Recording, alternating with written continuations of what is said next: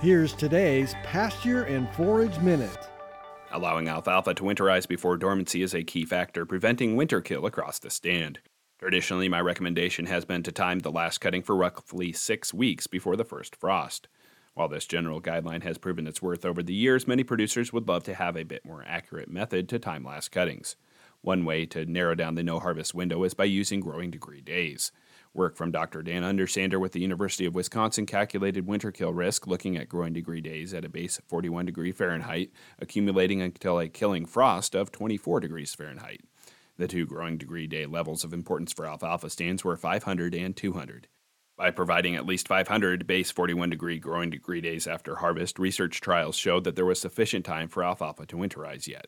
If alfalfa harvest occurred with under 200 growing degree days left, alfalfa plants did not have sufficient time to regrow and deplete carbohydrate reserves to the level that would negatively impact winterization.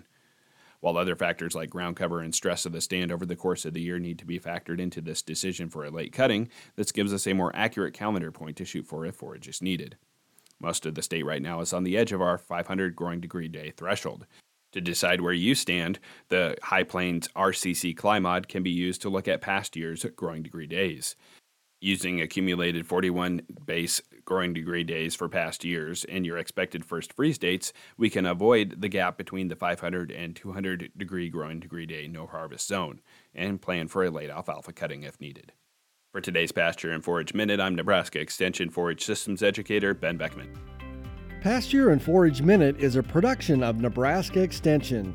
For more information on how your university is serving Nebraskans, go to extension.unl.edu.